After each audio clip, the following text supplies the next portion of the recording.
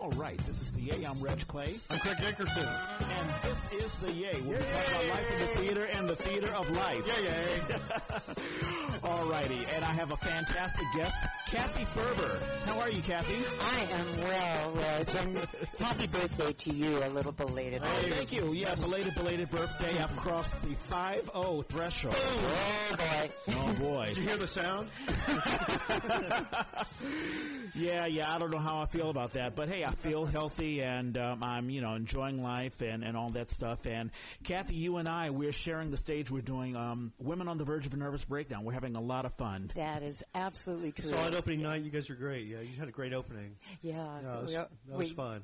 And we get to have a lot of fun in the second act.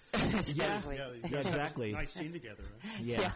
Now, Kathy, you are an actress. You are a singer. Is there anything else? Like, I don't know if you write or if you do anything else. Well, actually, my whole world has been, for the last 35 years, working in the nonprofit world. Oh, wow. Yeah. Oh, that's your day job. That's my day job. Okay. Yes. I taught at Cal State East Bay for 30 years in the Nonprofit Management Certificate Program. I see. And I've worked as a consultant to very many nonprofits over the years. Yeah.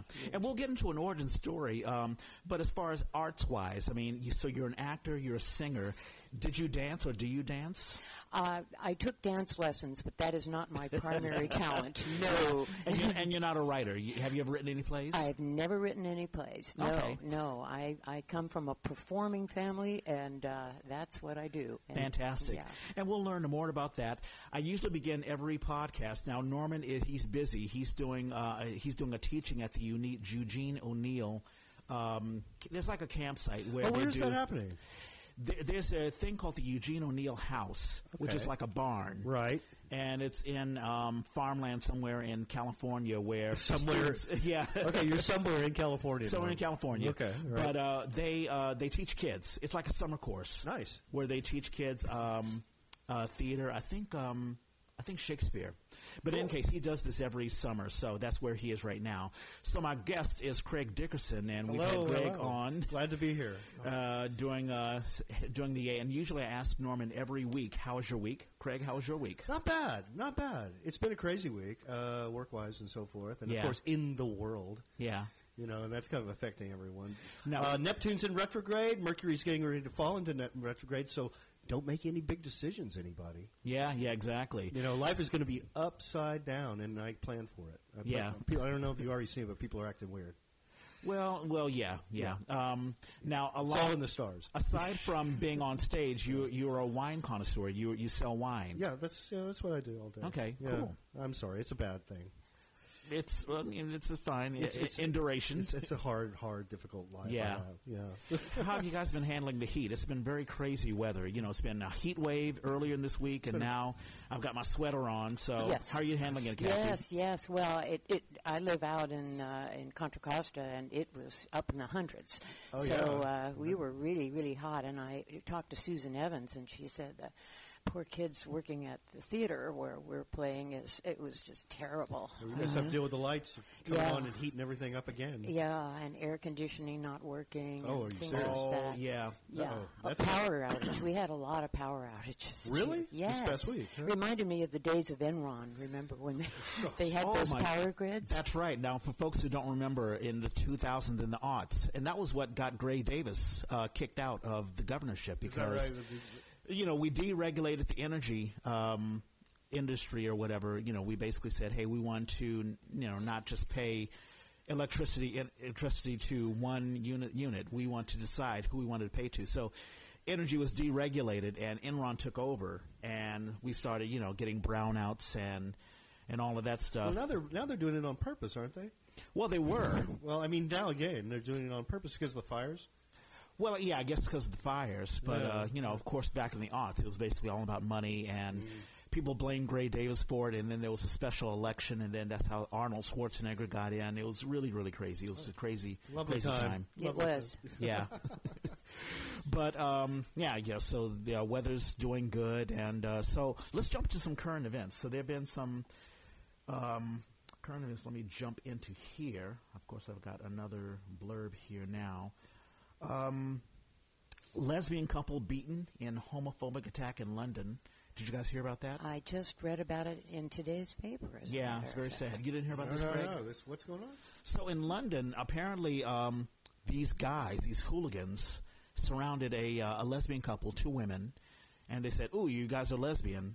And the ladies were like, "Well, yes." And what's it to you? They're like, "Well, let's see you kiss."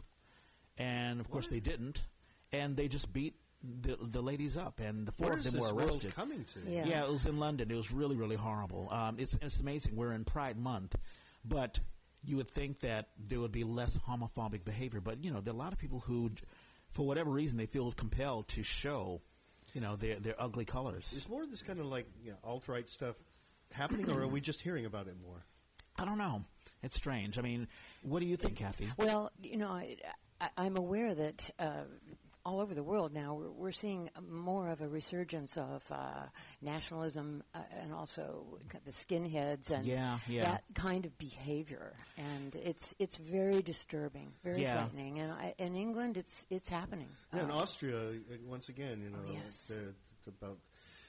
They're saying 1/5 of the population is really going strong on this kind of nationalism and forgiving the Nazis and so forth. Yeah. Or denying them. Or denying them, Yeah, or really just crazy. Or just feeling like America's just beating up on them and telling. And media, they're using that old kind of like, well, it's the media. It's that it's that liberal media. Yeah. But I do wonder if it's a fear of immigrants coming into a country, whether it be the United States or England or other countries. Oh, yes, there's a lot of xenophobia going on, and it continues, and it gets worse.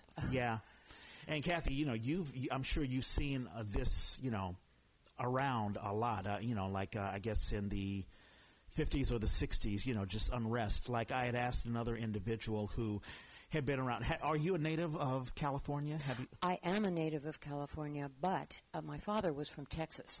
Oh, wow. And Craig is from Texas? Yes. Where in Texas was he from? Fort Worth. That's where I'm from. Yo, really? Cowtown. Yeah, that's where I'm from. Small, born and raised. Well, my father was born and raised Alston Avenue. Yeah. All right. Out by TCU. Oh, okay.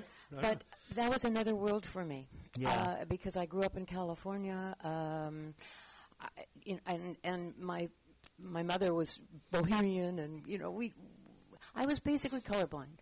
Yeah. And so I get to Texas and Fort Worth, and I walk into a department store, and I was 6 years old. I remember this vividly. Stripling's department store. Yeah. Okay. And there were 2 water fountains there. One said colored, and one said white. Wow. And I went up to the colored one, and I turned it on because I wanted to see the colored water. Wow. And and my grandfather said, "No, you're supposed to take the one that says white." And I did not understand that. Wow. It's amazing how, and I think I may have even asked you this, Craig, when we were talking, maybe it was the Faith podcast, what it must have been like growing up in Texas during, because that's when they started doing the busings and the integration. Yeah, when I was in the 2nd grade. That's when the great desegregation experiment began.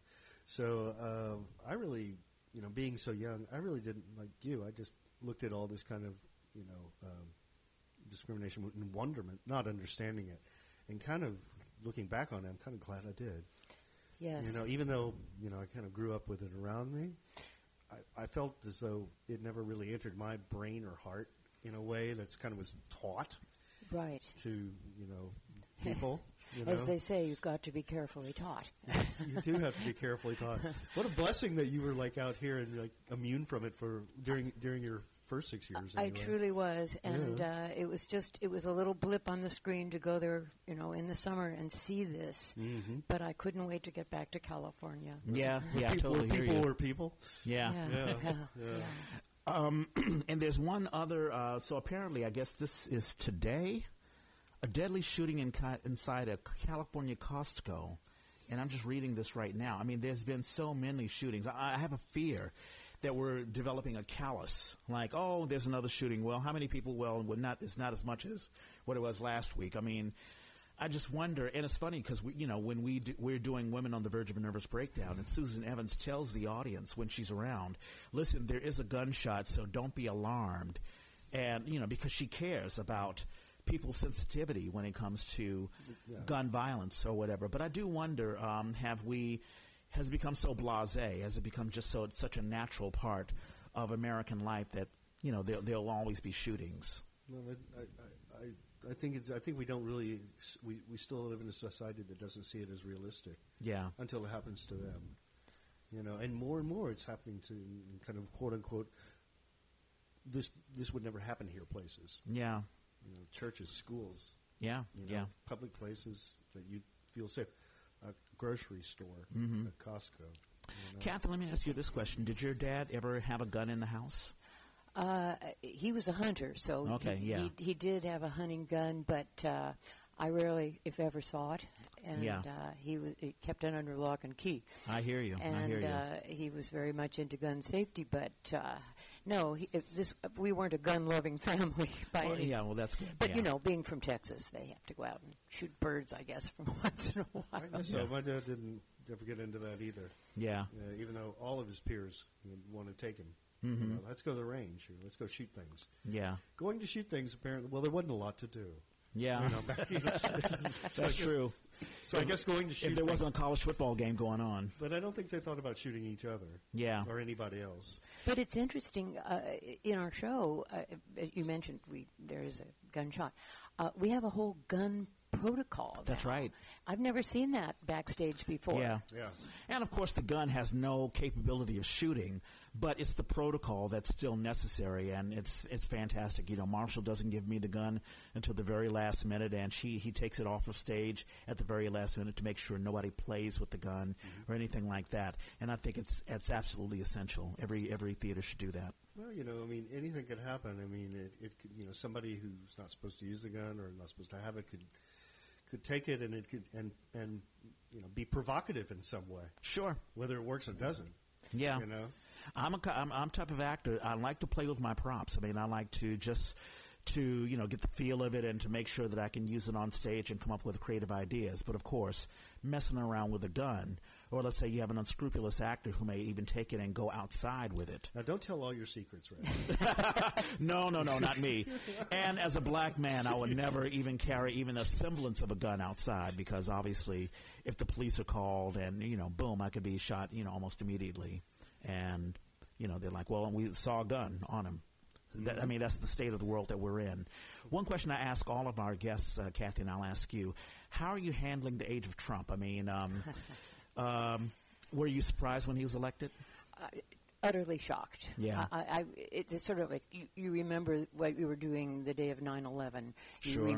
I remember what I was doing the day that Kennedy was shot. Yeah. But the night he was elected, I was in total shock, and I've devoted a lot of my time and energy to working with Planned Parenthood and serving on their board of directors. Good for you. Yeah. And I tell you, I just saw all that work going out the window, and I'm so concerned. And I'm not just a one-issue person, but sure. But that's an important one to me. Yeah. And to see what he has done and what is attempting to do and the future of the Supreme Court, it scares me. Yeah, it does. We've talked so much about how women's lives are affected. Usually when someone's elected president, it's like, well, the law was passed, but it doesn't really affect you, and, life goes on. But here, Trump has just shown in so many ways, whether you're Latino, whether you're a woman, whether you're a black man. I even have Chinese friends. I had the last guest that I had on, Xiao Tian Kai. He talked about being a Chinese citizen coming to America on a worker's visa and how that's threatened. He had a friend of his come to America. The person went to China just to visit family and friends, and she had every intention of coming back, and she couldn't come back because her visa was denied for some strange reason. So everyone's being affected by this, and Planned Parenthood, you're absolutely right. I remember being a young kid. I had a girlfriend. She told me one of the greatest lessons she told me. She's like, you're going to come to Planned Parenthood with me. I want you to see what a woman goes through. And I think she had a pap smear and some other things. And it provided free counseling and consultation and help, work for young women. Mm-hmm. And you're absolutely right, Kathy. I would hate to see that go. And to see them try to shut down these clinics, they don't realize Planned Parenthood is not in the business of abortion. Mm-hmm. They are in in the business of preserving a woman's health. Right. And that's total health. And they do a lot more things than abortions. Yeah, that's exactly right. So I'm hoping, I'm confident that in 2020 we'll have a new regime and we'll elect a new person and, and life will go on. Now, maybe I'm being Pollyannish, but that's the hope that I have. Well, I'm being totally the opposite. And I'm seeing that the election may fall towards Trump. I'm seeing that could fall. And I'm almost thinking like, well, let's say it doesn't. And then, 4 years after that, 2024, he can gather up, whatever cronies he did the first time and come back and do another 8 years. Should he live that long? I'm sorry to ruin your Pollyanna. No. But I'm talking worst case scenario. Even if he isn't elected, the machine that has put this person in place, and it didn't happen by accident, could come back and with even harder force. I think we need to fight stronger than just 2020. We need to fight as if this is the end of that. Of that regime. This is the America that elected Barack Obama twice, and I think that we were lethargic in 2016. I think a lot of people were like, oh, he's a joke, and we were laughing more, not realizing the real threat, that was coming. It reminds me so much of the Weimar Republic, that I read about, where no one really thought that Hitler would take power, and all of a sudden once he does, and then everything that happened after that, people are scratching their heads. The evil isn't necessarily, it is, of course, Hitler himself, but really the people that brought him there. I don't worry so much about Trump. I worry about the people that got him there, the friends that I thought that I had who actually voted for Trump. And I'm like, wow, you really know who your people, who these people are. And this time they were mobilized. Prior, I think his constituents were not mobilized. Yeah. And in the election of Barack Obama, I think a lot of young people were mobilized, highly intelligent people were mobilized, and it was an exciting election to see happen. Absolutely, and I'm hoping that we can. That was really historic. Yeah, it was. I'm so glad to be a part of that. Let's cast my vote. Oh my God, that's probably one of the proudest moments I've had. Yeah, being a American. Yeah, yeah. It's the first time I ever cried. During an election, it reminded me. I imagine when Kennedy was elected. This is a good time to get into an origin story. Now we can learn about Kathy Ferber, and because I think about Kennedy's election. We weren't alive when Kennedy got elected, but you were. I was, and I'm sure you remember. I remember it so vividly. Kennedy's death came my junior year of high school. Wow. And I just vividly remember being in the high school and hearing it, and I was going into choir, and I remember our choir teacher had us sing "A Mighty Fortress Is Our God" because we were so grief-stricken, we didn't know what to do. Wow. It was really something. And then, after that, we had Martin Luther King, we had Bobby Kennedy. Bobby Kennedy, yeah. And it was just like one after another. And I remember I had graduated from college when Bobby Kennedy was shot, and I just said, the world's gone mad. Yeah. And then there was the war. The Vietnam War, we were in the midst of all of that, and it was a terrible... And the struggle for civil rights and the struggle for women's rights, and it was just... It was a crazy time. It must have seemed like a battle all the time. It was. And then Watergate. Sure. It was one crazy thing after another. Yeah. Now, tell me about, because you've talked to me, off mic, about your mom. You come from a theater background, so... Tell me what it was. So, are you born and raised here in the Bay? No, I was born and raised in Los Angeles. Wow. Yeah, and it's a fascinating story. Both my grandmother and my mother were professional actresses, and my mother had been doing Oklahoma, the original company of Oklahoma on Broadway. Well, that's amazing. Wow. In 1944 was when that show came to be. And she was cast by Rodgers and Hammerstein themselves. Well, that was their first collaboration, wasn't it? Yes, it was so exciting, and she she had a small part of Giggling Gertie, and then she became the understudy to Celeste Holm, and she ultimately became Ado Annie on Broadway. Wow. My father, from Texas, happened to be passing through New York on his way overseas to fight in World War II. He was a pilot. And someone had told him, "Oh, I know this woman, and she's in the cast of Oklahoma, and maybe she could get you a ticket for the show." So he calls my mother, blind, just calls her up. She gets him a ticket, and they met, and that was it. They fell in love and ultimately got married. Wow. But that's how they met. But my mother then got a contract as a result of her work on Broadway with MGM. And she went to Los Angeles to be a contract player, and her very first movie was Anchors Away with Frank Sinatra and Gene Kelly. Oh, wow. A classic. That's just amazing. A classic film. She played the girl from Brooklyn, and she did a number of films. And then my father came back from the war, and she got pregnant with me, and that kind of messed things up for her career-wise, just for about 6 months. Yeah. And then she went back to New York and did Brigadoon on Broadway. Wow, Brigadoon. Brigadoon. She was Meg Brocky, and the rest is history. She just kept doing show after show. She worked her whole life, went into television, and you might remember her from television. She was Mrs. Brown on the famous My Favorite Martian with Ray Walston, and you're both probably too young to remember that show, but older listeners will remember My Favorite Martian. But it was a very cornball TV show. Yeah, I remember. Did they have a lot of cornball shows back then? Like My Mother the Car, and who played the car? Oh, I've forgotten. Yeah. I'm thinking Bill Bixby may have been in My got Favorite it. Martian. Yeah. Okay, Yes. you've seen this. Well, I remember Bill Bixby later on of The Incredible Hulk, but I know that he did a bunch of stuff earlier in the 60s. So, okay. yeah. Well, But these Bill are early days Bixby- of television, yeah. Your mom sounded like she was like She was in everything. she was a working actress. She was full time. I mean, she supported me. Yeah, yeah. She put me through college with My Favorite Martian money. I hear you. Cool.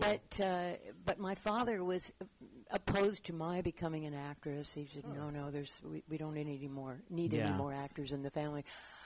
So he discouraged me when I went to Cal to study drama, but I secretly studied drama. Now let me ask you this, Kathy. Do you have any siblings? Are you the only child? I'm You're an the only child. Wow. Yes. Okay. Yes. So now, were you involved in theater, let's say, when you were a child? I mean, did your mom try to get you work doing commercials and things like that? Well, I did do some work with her, and I toured with her for 3 years. She was in the National Company of Guys and Dolls. And we toured all over the United States for 3 years. Wow. Every city in the United States. And I pretty much watched as many shows as possible from backstage. So I got my first training from just sitting in the wings on a stool watching the performers. Wow, that is just amazing. Yeah, it was a great opportunity for me. How old were you then? From the time I was 3 until I was 6. I mean, imagine a 4-year-old sitting on a stool, but I was. I didn't have a babysitter. I would just It sounds like you were very obedient, and it also sounds like your mom was very headstrong. I'm sure your your father must have said, "I don't like this," and No. your mom was like, "I don't care." No, and I was. She wanted me with her, and I had a lot of fun hanging out with the chorus girls because actually in that show they were strippers. Well, that's their job, right? Yeah. And I hung out with the strippers as a 4 or 5-year-old, and I thought there's nothing wrong with this. These are beautiful people. Yeah, but it was a lot of fun, and so that's where I got my first start. When did you first jump on stage? What was your first role? I did a show with Mother. It was Annie, Get Your Gun. I'll never forget it. And who were you? I was one of her siblings. Oh, okay. Yeah, one of the kids. One of the kids? One of the kids in the show. Right on. And I got to perform with her and sing with her, and we sang Moonshine Lullaby, I remember. It was just a lot of fun. Oh, great. So, she would do a lot of summer stock. So I would go with her and do summer stock. So that's where I got my start. Wow, that is fantastic. And then you studied at Cal. Yes. When did I'm always interested in techniques. Like, did you learn Stanislavski, the Meisner technique, or method acting, anything like that? Yes. Well, I studied with a wonderful actress there by the name of Henrietta Harris. She's no longer with us, but she taught me a lot. And I still have my copy of An Actor Prepares. By Uta Hagen, right? No, sorry. Stanislavski. Stanislavski, that's right. Was it Sonia Moore who translated that? I've forgotten who did the translation, but I still have that book. And it's a great book. It was my Bible. It is a Bible of sorts. Yeah.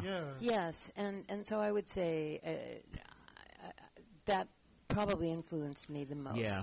An Actor Prepares, and also An Actor Prepares, I think that Respect for Acting, that's the Uta Hagen. Yeah, that was the one. Okay, great. Yeah, so, beats, blocking, objectives. One thing I wanted to ask you, is it just musicals that you do, or do you do sometimes dramas and things like that? No, I do drama as well, but, I have to say probably my most satisfactory performance was being the narrator for Our Town. I've done it twice. Wow, really? And how wonderful. And it really, both times, it is such an emotional experience to be on the stage for the entire show and observing the action, commenting on the action, and then watching the emotions well up in the audience. How cool is that? It's in one performance, one production, they had Kleenex boxes literally under the seats because it was such a cathartic moment. The graveyard scene is very cathartic. Yeah. So I have to say that was a peak experience. To perform in that. But mostly I've done musicals, a lot of musicals over the years, and things like My Fair Lady, Music Man, Sound of Music. Sure. Lots of fun. Yeah, the standards. I was listening to there's another podcast, Hit Parade, which is done by Slate, and they talked about musical theater and the evolution of musical theater and how today's musical theater is changing. Like you have Hamilton, and you have Rent, and you have In the Heights, and how, they're incorporating, I guess, the newer style.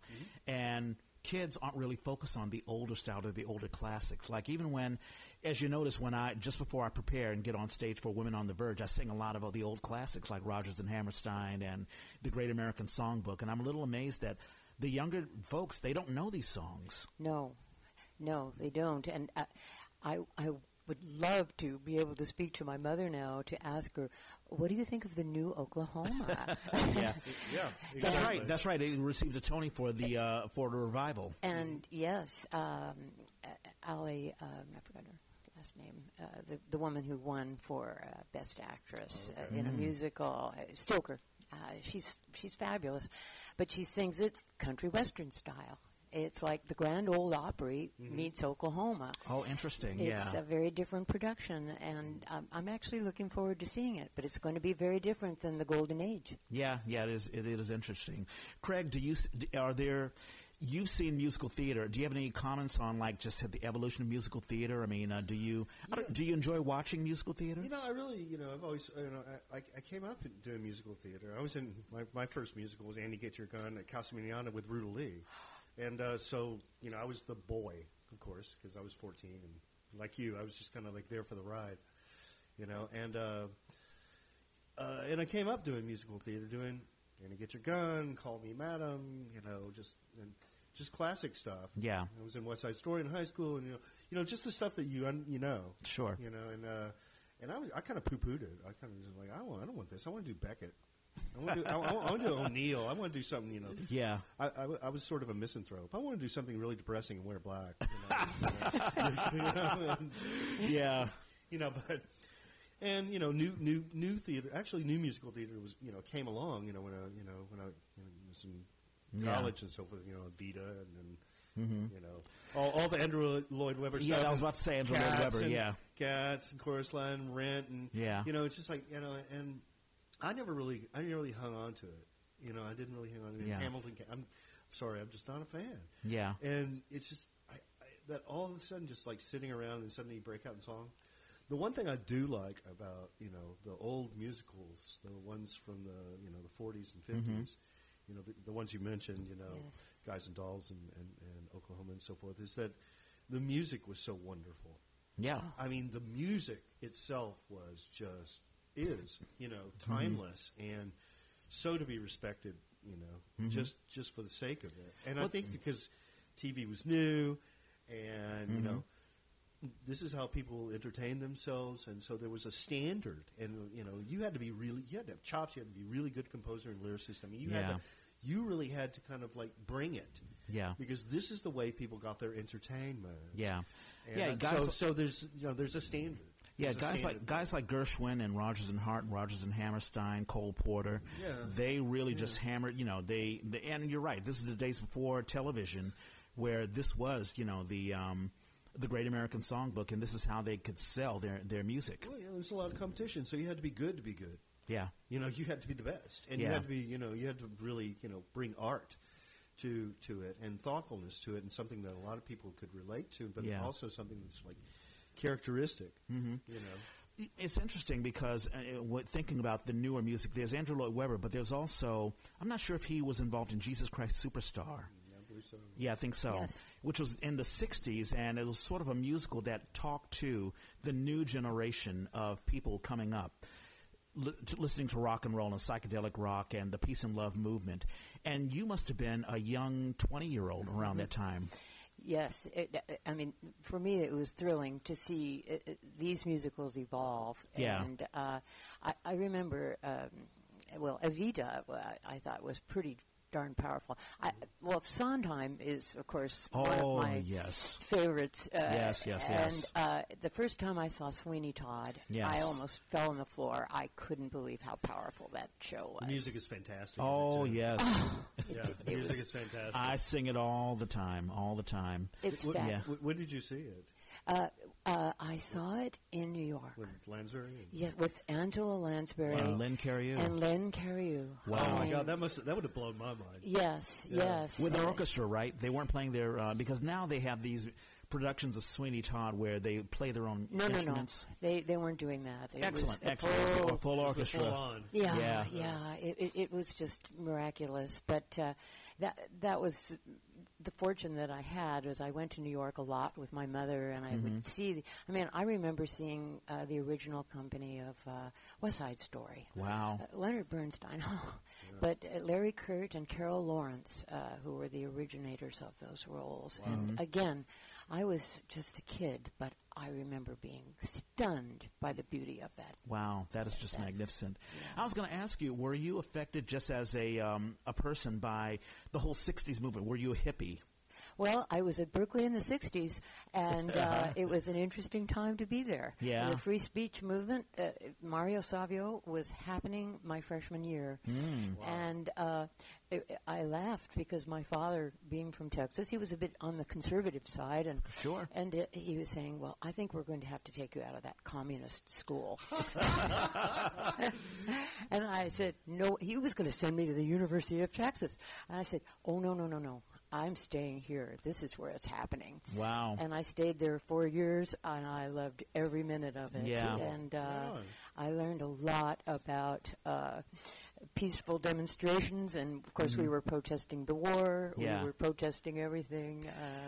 Craig and I, we just did a faith podcast on fatherhood and manhood and how sometimes men have to change their mentality because, the whole John Wayne, shtick doesn't work a lot because, you realize that you alienate yourself.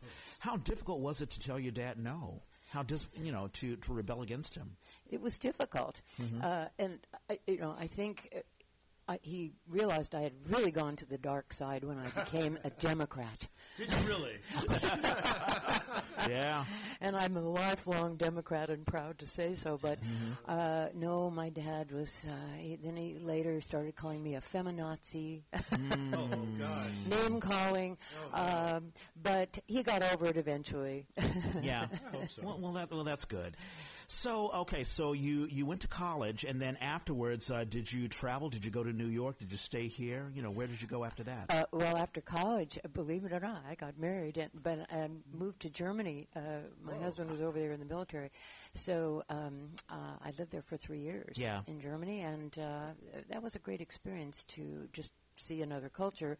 I wasn't sure what I would think about Germany, but it was really during still the Cold War. The wall was still That's up. right, the wall there. You were at Western Germany. Must have been. Yes, and we did go to Berlin a few times and saw the wall, and it was really a moving experience to see that. And when the wall finally came down, it was a great day. But I had some very good experiences there. I worked for the American Red Cross while I was there, and came back, and that kind of spearheaded me into the nonprofit world.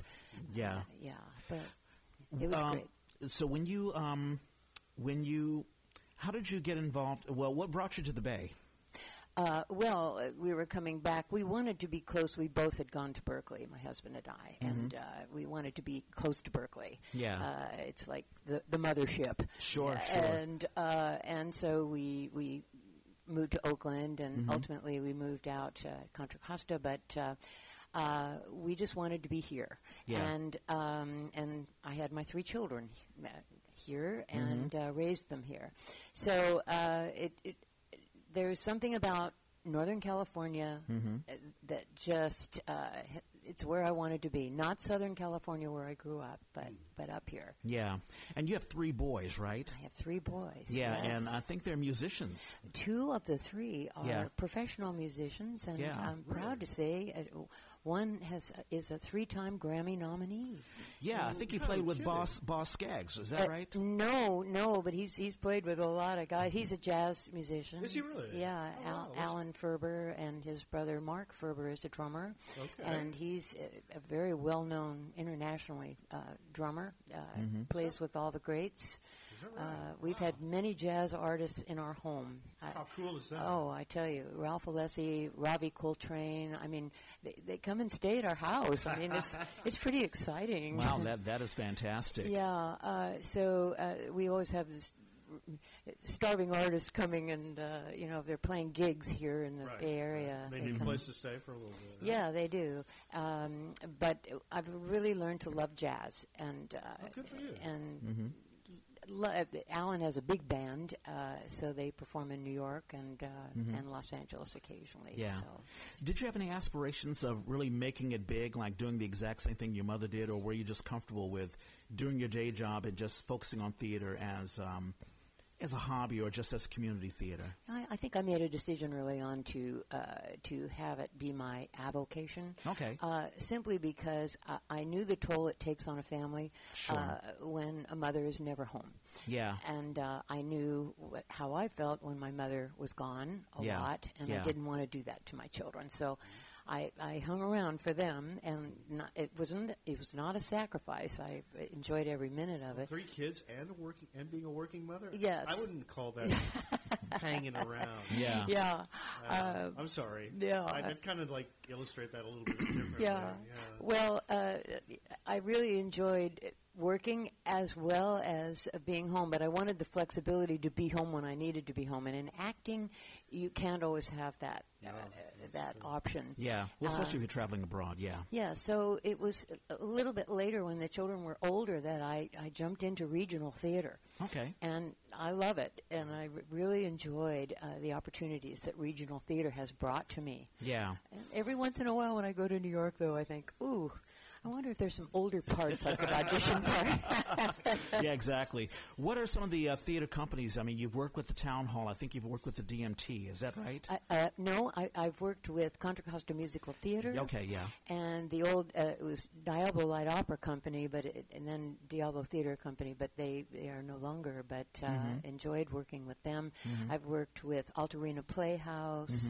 And there was a small theater company in Walnut Creek called Crossroads Theater. Okay. So, a lot of theaters in my geographic swath. Sure. And it was easier for me to get to the theater, to rehearsals, and still kind of take care of the family. Yeah. So it's been a lot of fun, and the quality of regional theater has really exploded. I'm so impressed with the shows that are coming out of Lesher Theater and other theaters that are right here locally accessible.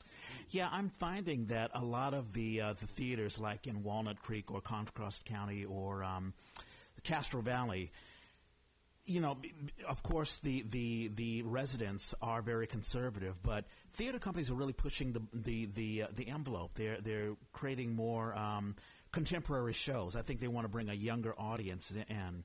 Have you noticed a change, Craig, as you watch theater, that I don't know, the envelope is being pushed, or well, I think people, artistic directors like Susan Evans and like others are kind of like Mike Closer. I think artistic directors like Susan Evans and others, are trying to institute, a little bit more broader scope, something a little deeper, something not so candy coated, for audiences, and judging from at least the audiences I saw at Town Hall, a couple of Fridays ago, and also the audiences out at Altarina and Alameda and other places, they've got a pretty socked in loyal crowd who wants to come and wants to be entertained, possibly wants to be challenged, and so I hope it'll be more interesting, newer, more experimenting, more kind of like getting out on a limb kind of things happening, because we can sit and watch the same things over and over and over again, and they're very pleasant, or and it's like having the same thing to eat every day. Right, exactly. We can't have any and get your gun all the time. Yeah, it's great. It's great now and then. But, And I'm finding that younger actors can appreciate telling a story that sort of connects to them, communicates to them. Because you hear a lot of minority actors, young actors, say, "Wow, I got cast to do this, but I'm not really telling my story." And now I'm finding this less and less. Like even Women on the Verge, it's really a story about Spain and about women, middle-aged women, and dealing with the problems of relationships. I mean, it's a madcap comedy, but it still touches on serious issues. Yeah, I see what you're saying, and and it's delightful, and the plot is fanciful and fun, and I think Susan Evans was telling me, it's a lot like Dario Fo. It's just got this crazy kind of element to it, which really makes it kind of fun and absurd and interesting. And I said, yeah, but does anybody know what Valium is? I mean, except for like the people who grew up in the 70s. You got people, young people on the stage. Right. Do they even know what that exactly. stuff is? And it doesn't have meaning for them. How's it working with younger folks? I mean, with folks who are generations, maybe two generations removed from you. I love, and I've talked to Dawn Monique Williams about this. I just love that she cast a broad swath age-wise, ethnically, age-wise. It's a very diverse cast, and that's what I love the most about doing the show. And, I mean, there's a young woman in our cast who's my granddaughter's age, and I just love working with young people. I think Gabriella is 16 years old, I think. Isabella. Isabella, 16. Isabella, yes. And I truly love working with all ages. And I think that's what keeps me young, is to be with younger people. I much prefer to be with younger people and find out how they think and what's important to them, and it keeps you current. So that's a wonderful mentality. We've had a couple of ladies talk about lamenting how they used to be on stage when they were younger, and they got the young roles or the leading lady roles, and as they've aged, they've sort of they've become discouraged. They're like, oh no, I'm old now, and they look at acting as sort of a dour way. And you don't look at it that way. I mean, what is your mentality just being an older actress? Is it just a state of mind where you say, listen, I'm not focusing on what I used to be or whatever. It's what I am now. That's right, and we all evolve. And I remember, sadly, my mother died at 50. Which was way too young. Yeah, cancer, and it was just devastating. But she was just getting to that stage in her career where she wasn't getting the young ingenue parts anymore. And she was bemoaning, oh, what's going to happen to me? I'm going to age, and I'm not going to get to play those great parts. So she started getting the mother parts. Yeah. And she was starting to accept that. And it's interesting because one of her really close friends at MGM was Angela Lansbury. Oh, yes. And Angela, look, she's still acting. That's right. And she inspires me. Yeah. And her other dear friend was Shirley Jones. I just saw her on the Tonys the other day. The Partridge Family, Shirley Jones, Shirley Jones is now approaching 90, I think. Wow. She's in her late 80s. Yeah. And we think about Betty White. Betty White is still rolling. And they're still going. Look at Glenda Jackson. She's doing Lear on Broadway and Imagine. Yeah. Imagine, yeah. Yeah. And, of course, Meryl Streep's still acting. So they'll never say that. Yeah. No. They'll never say, I'll never be Hamlet. Right, exactly. I'll never say it. No. I mean, Helen Mirren, I'm up there with her in age-wise. And for folks who don't know, you look exactly like Helen Mirren, doesn't she? I'm looking at Helen Mirren. But Norman and I, we were talking about Diana Rigg. I had to remind him that, Diana Rigg is in Game of Thrones is over now, but she was in Game of Thrones as Lyanna Tyrell. She was the older She will woman. always be Emma Peel to me. Yeah. Always. Always. You cannot... Anybody who does this, and you can't see me, but flips her hair in her face and then pulls it back with a gun. Yeah, turns me on. Just totally turns me on. And of course, the millennials won't know what we're talking about. You have to look up the Avengers. Sorry, you had to be there. Yeah. It's no, true. she was a sex symbol in the '60s. Anna Rigg, Emma Peel. Yeah, and she has not lost steam. No, she's still working right now. She was amazing in her last thing. Yeah. I encourage older women to, stay in the theater. If you've been in it, keep going. Yeah. Because there are parts for you. Yeah. And the thing is, if you can remember your lines, that would be so helpful. But staying active. I mean, obviously, there's some actors who they've had a long layoff and then they come back in, and there are.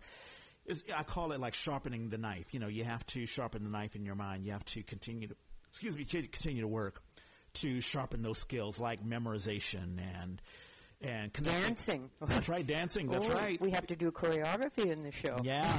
You guys do, man. You guys do great. Yeah.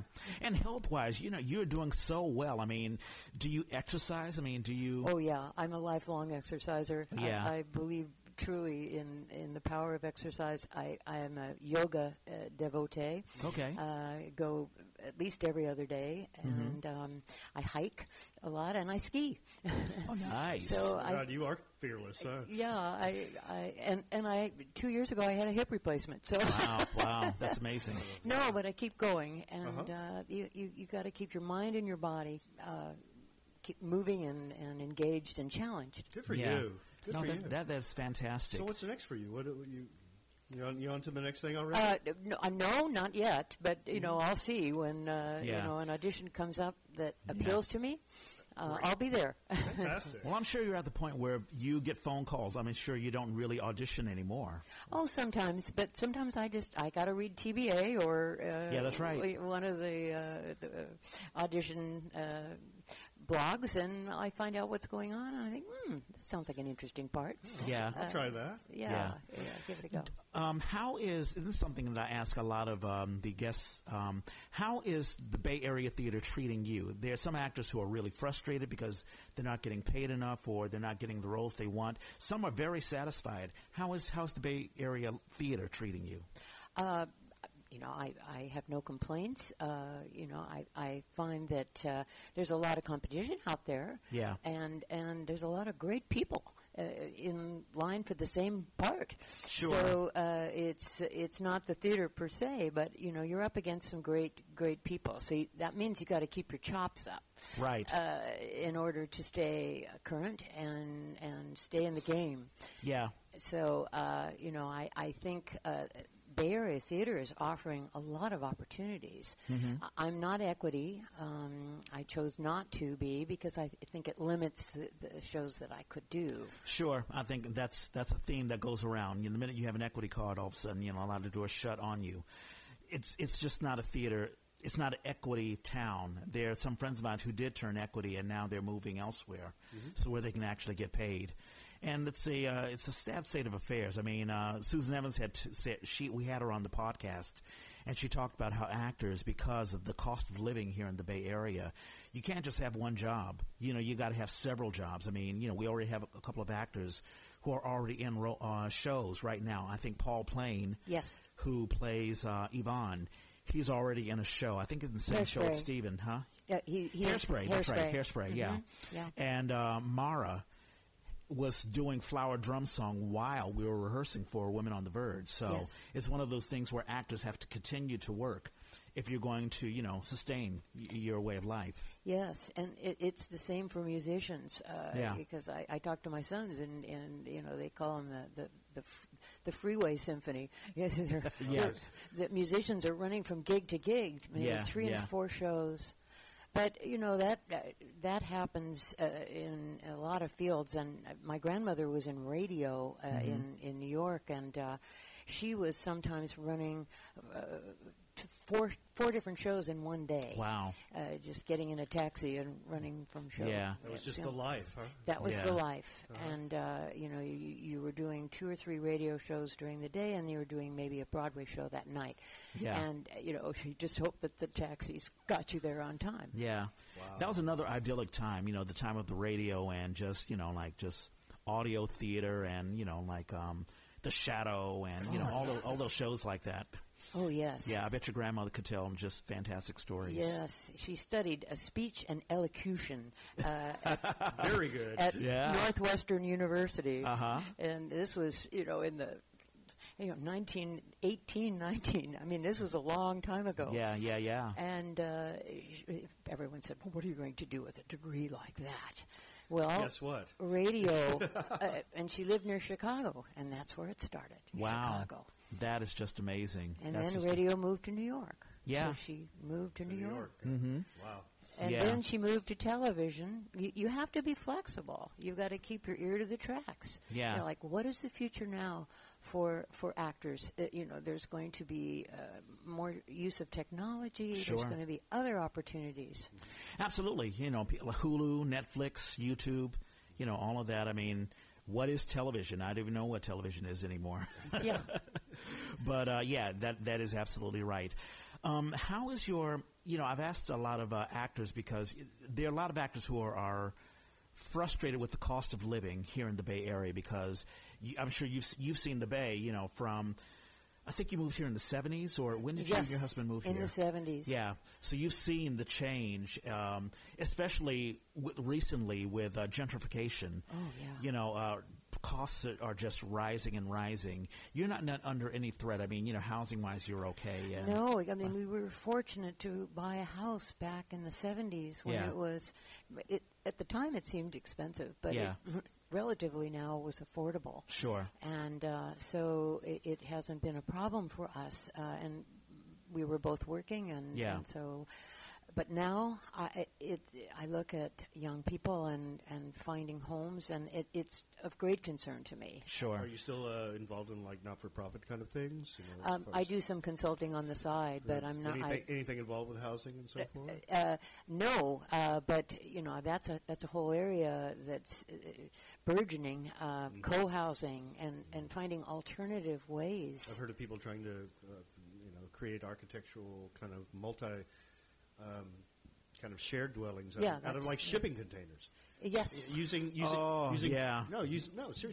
federal land and kind of creating a way of which making them modular and small communities can live together in small spaces, share amenities and so forth. And this is a real thing. Well, I just read the other day in the paper about these. You can rent bunk beds. You can. People, are going to bunk beds. Yeah, I read that, and there's some airports where people are actually renting out spaces to live or to sleep in airports. it's kind of sad. I mean, really, do you find it disparaging? I find it a little disparaging. Of course, I have to wonder to myself, how much space does a person really need? You know, there are also stories where people are buying mech mansions. Have you heard about this? Where they buy, it's usually in the Midwest, these huge houses and, you know, for supposedly their families, but their families are gone. And now you have like, 3 people living in, I don't know, a 7-bedroom house, and they just want to impress their neighbors, but, you know, it's really just a waste of space. So I guess it's your perspective, you know. I don't know. I'm excited about whatever happens next. Yeah. I think, we see like, it's all awful, but, solutions will be made. People will have to make them. Mm-hmm. They might not be the ones you want. Sure. But it will happen, and I'm kind of excited to see what happens with it. Yes, and we have to be open to these new options because, I mean, really, we want to keep people in the Bay Area. Yeah, I'd like to. I'd like to keep it as diverse and open and free for all statuses of people, all economic levels of people. Yeah, it's something that Norman talks about a lot. That's the Bay Area I walked into when I came here in the late 80s. Mm-hmm. I walked into a paradise. Mm-hmm. People just making art and doing all kinds of crazy things, and you didn't really have to worry about, money so much or living so much because it was always available. Yeah. It was always available. When I first came here in 1997, I think my first apartment was $670-something. And now, forget about it. I'm doing pretty good, with 2,000. Get you a parking space. 2,100, yeah. So, yeah, here's hoping for the best for everyone in the Bay Area community, especially the theater community. No kidding. Yes. Yeah, absolutely. We want to keep actors here. Absolutely. We're running into the 1 hour mark. Shout outs. I will do birthdays. Of course, my birthday was 2 days ago. Happy birthday to you. Thank you so much. Also, an actress that I know, Jeannie K. Smith, her birthday was yesterday, and I acted with her in 110 in the Shade. Let's see. A good friend of mine on Sunday, it will be her birthday, Alicia von Kugelgen. She acted with me in Civil War Christmas, and she also did, earlier this year, The Mystery of Irma Vep. Oh, nice. She is a fantastic Jewish actress and singer, amazing singer, and her birthday is on Sunday. Also on Sunday, Paul Myers. He is someone who was a stage manager. When I was a stage manager, I stage managed, it was Bat Boy, the musical, and he was an assistant of mine. Fantastic guy, and so I want to honor folks in tech as well. So his birthday is on Sunday. Also, Fitzgerald Yabut. He is a Philippine actor and singer, along with his brother, Fortunato Yabut, and I acted with him in Godspell, and his birthday is on Sunday. Who else? I'm looking. On Thursday, Diane Aquino Chui, her birthday is on Thursday, and she is a well-known Philippine actress. At least she was. I think she's settled down now, but she was a longtime Bindlestiffer for those who frequent Bindlestiff Studios, which is in downtown San Francisco. Also, Eve Teak. Eve Teak she's an actress and a musician, along with her brother Don Teak, and I acted with her in The Skin of Our Teeth, and that was at the Douglas Morrison Theater. I acted with Eve and Don. We you know them? Yeah. We did Sherlock Holmes at Doug Morrison. Yeah, there you go. Yeah. And the last person on... Huh? Just saying happy birthday, Eve. Yeah, happy birthday, Eve.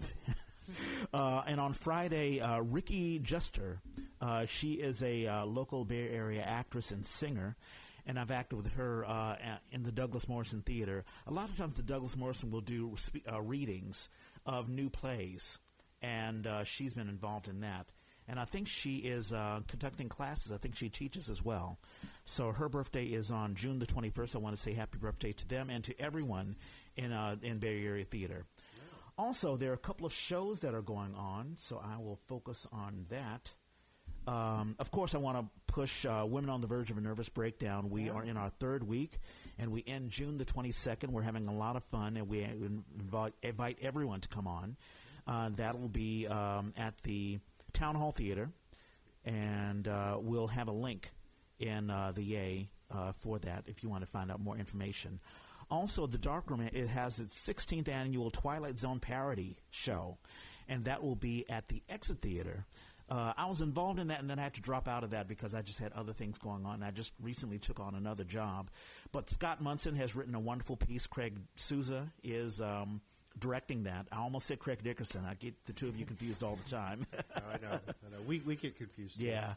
And the Twilight Zone series, and that's a continuation from the Darkroom. And Craig and you and I have been former veterans of the Darkroom. Yeah, well, I remember doing that 12 years ago. Yeah. With Jim Fortunis and that's right. David Stein. Mm-hmm. Yeah, David Stein directed me. I did, it was The Millionaire and a couple of other things. And the Darkroom, they did all sorts of cool things. They did Twilight Zone, they did Batman, the television series, and they did the Gong Show, of course. Yep. I did a few things at the Darkroom, basically just because it felt like taking drugs without drugs. Right, it was exactly. so much fun. Yeah. Bad movie night. Yeah, the audiences were great, and the comedy was it was just fun. It was like watching a variety show every night. It's almost like Saturday Night Live or Second City TV. It was. It had a flavor. Yeah. So if you want to have that sort of a madcap, exciting fun, you can see that, and that will be at the Exit. At the Exit Theater. Where is that? Which one? It's on Taylor? I don't think so. I think it's at the Exit. I'll put a link there. And that will be, I'm looking at the date, June the 15th, June the 21st, June the 22nd. Also, it ends June the 29th. And so that'll be at the Exit Theater, and we'll put a link there. And those are some of the shows that are going on. All right, cool. All right. Kathy, did you have a good time? I had a wonderful time. This was great. Thank you. Thank you so much. It's been so much fun working with you on the stage, I have to say. And I heard Jeff Daniels, the actor, saying that over 50% of any actor's success is the scene partners that they have and what they're doing. Yeah. And, just to be able to work in a collaborative way with you has been a lot of fun. It's been a lot of fun. We have only one scene, but it's an elongated scene. But we have so many beats in that. You guys need to see it. It's hilarious. It's funny. I told the younger actors, well, I've got to do my Barney Fife shtick. Yeah. They didn't know who Barney Fife was. Is that a Valium thing? Yeah. Oh my God! I had so much. I was like, oh no, have I really gotten that old? But hey, you didn't hear the sonic boom this week. All right, here's my spiel. You can find the A on the Apple Podcast on all iPhones and iPads. Really, any app that you listen to for podcasting, you can find us. Of course, you're listening to it now, but this is what you tell your friends. If you're an old stogie and you listen to your podcast on a laptop or a desktop, you can go on iTunes. Go on stores, use the search engine on the upper right-hand side and search for the Yay. You'll find us. For Android users, you can download the SoundCloud app or just go on SoundCloud.com and you will find us. The Yay was created by theater people for theater people. If you have a show you want to advertise, if you just want to advertise yourself, let us know. Hit us up on Facebook, Twitter, Snapchat, Instagram. I'm trying to get all of them. You can find me at Reg Space Clay. You can find Norman at Hoosier. Craig, have you gotten onto Twitter, Snapchat, Instagram? No, I don't tweet. You can just give me a call. And Craig is on Facebook. If you're looking for a talented actor, you can find me on Facebook. Craig Dickerson is the one, and also it's Craig. It's Craig B. If you want to look. That's at right, me. Craig Big Dickerson. Yeah. And also Kathy Ferber. Kathy, are you on Twitter, Snapchat, Instagram? I'm on Facebook. Okay. Yeah, and I think I'm on Twitter and Twitter. Yeah. So if you're looking for a talented actress as well, you can't go wrong with Kathy Ferber. We've had a lot of fun, and you'll enjoy her as well. It's nice meeting you, Kathy. I hope to see you soon. Oh, yes, and hook 'em horns. And as Norman and I always say, we got to find a better sign-off, and we are out.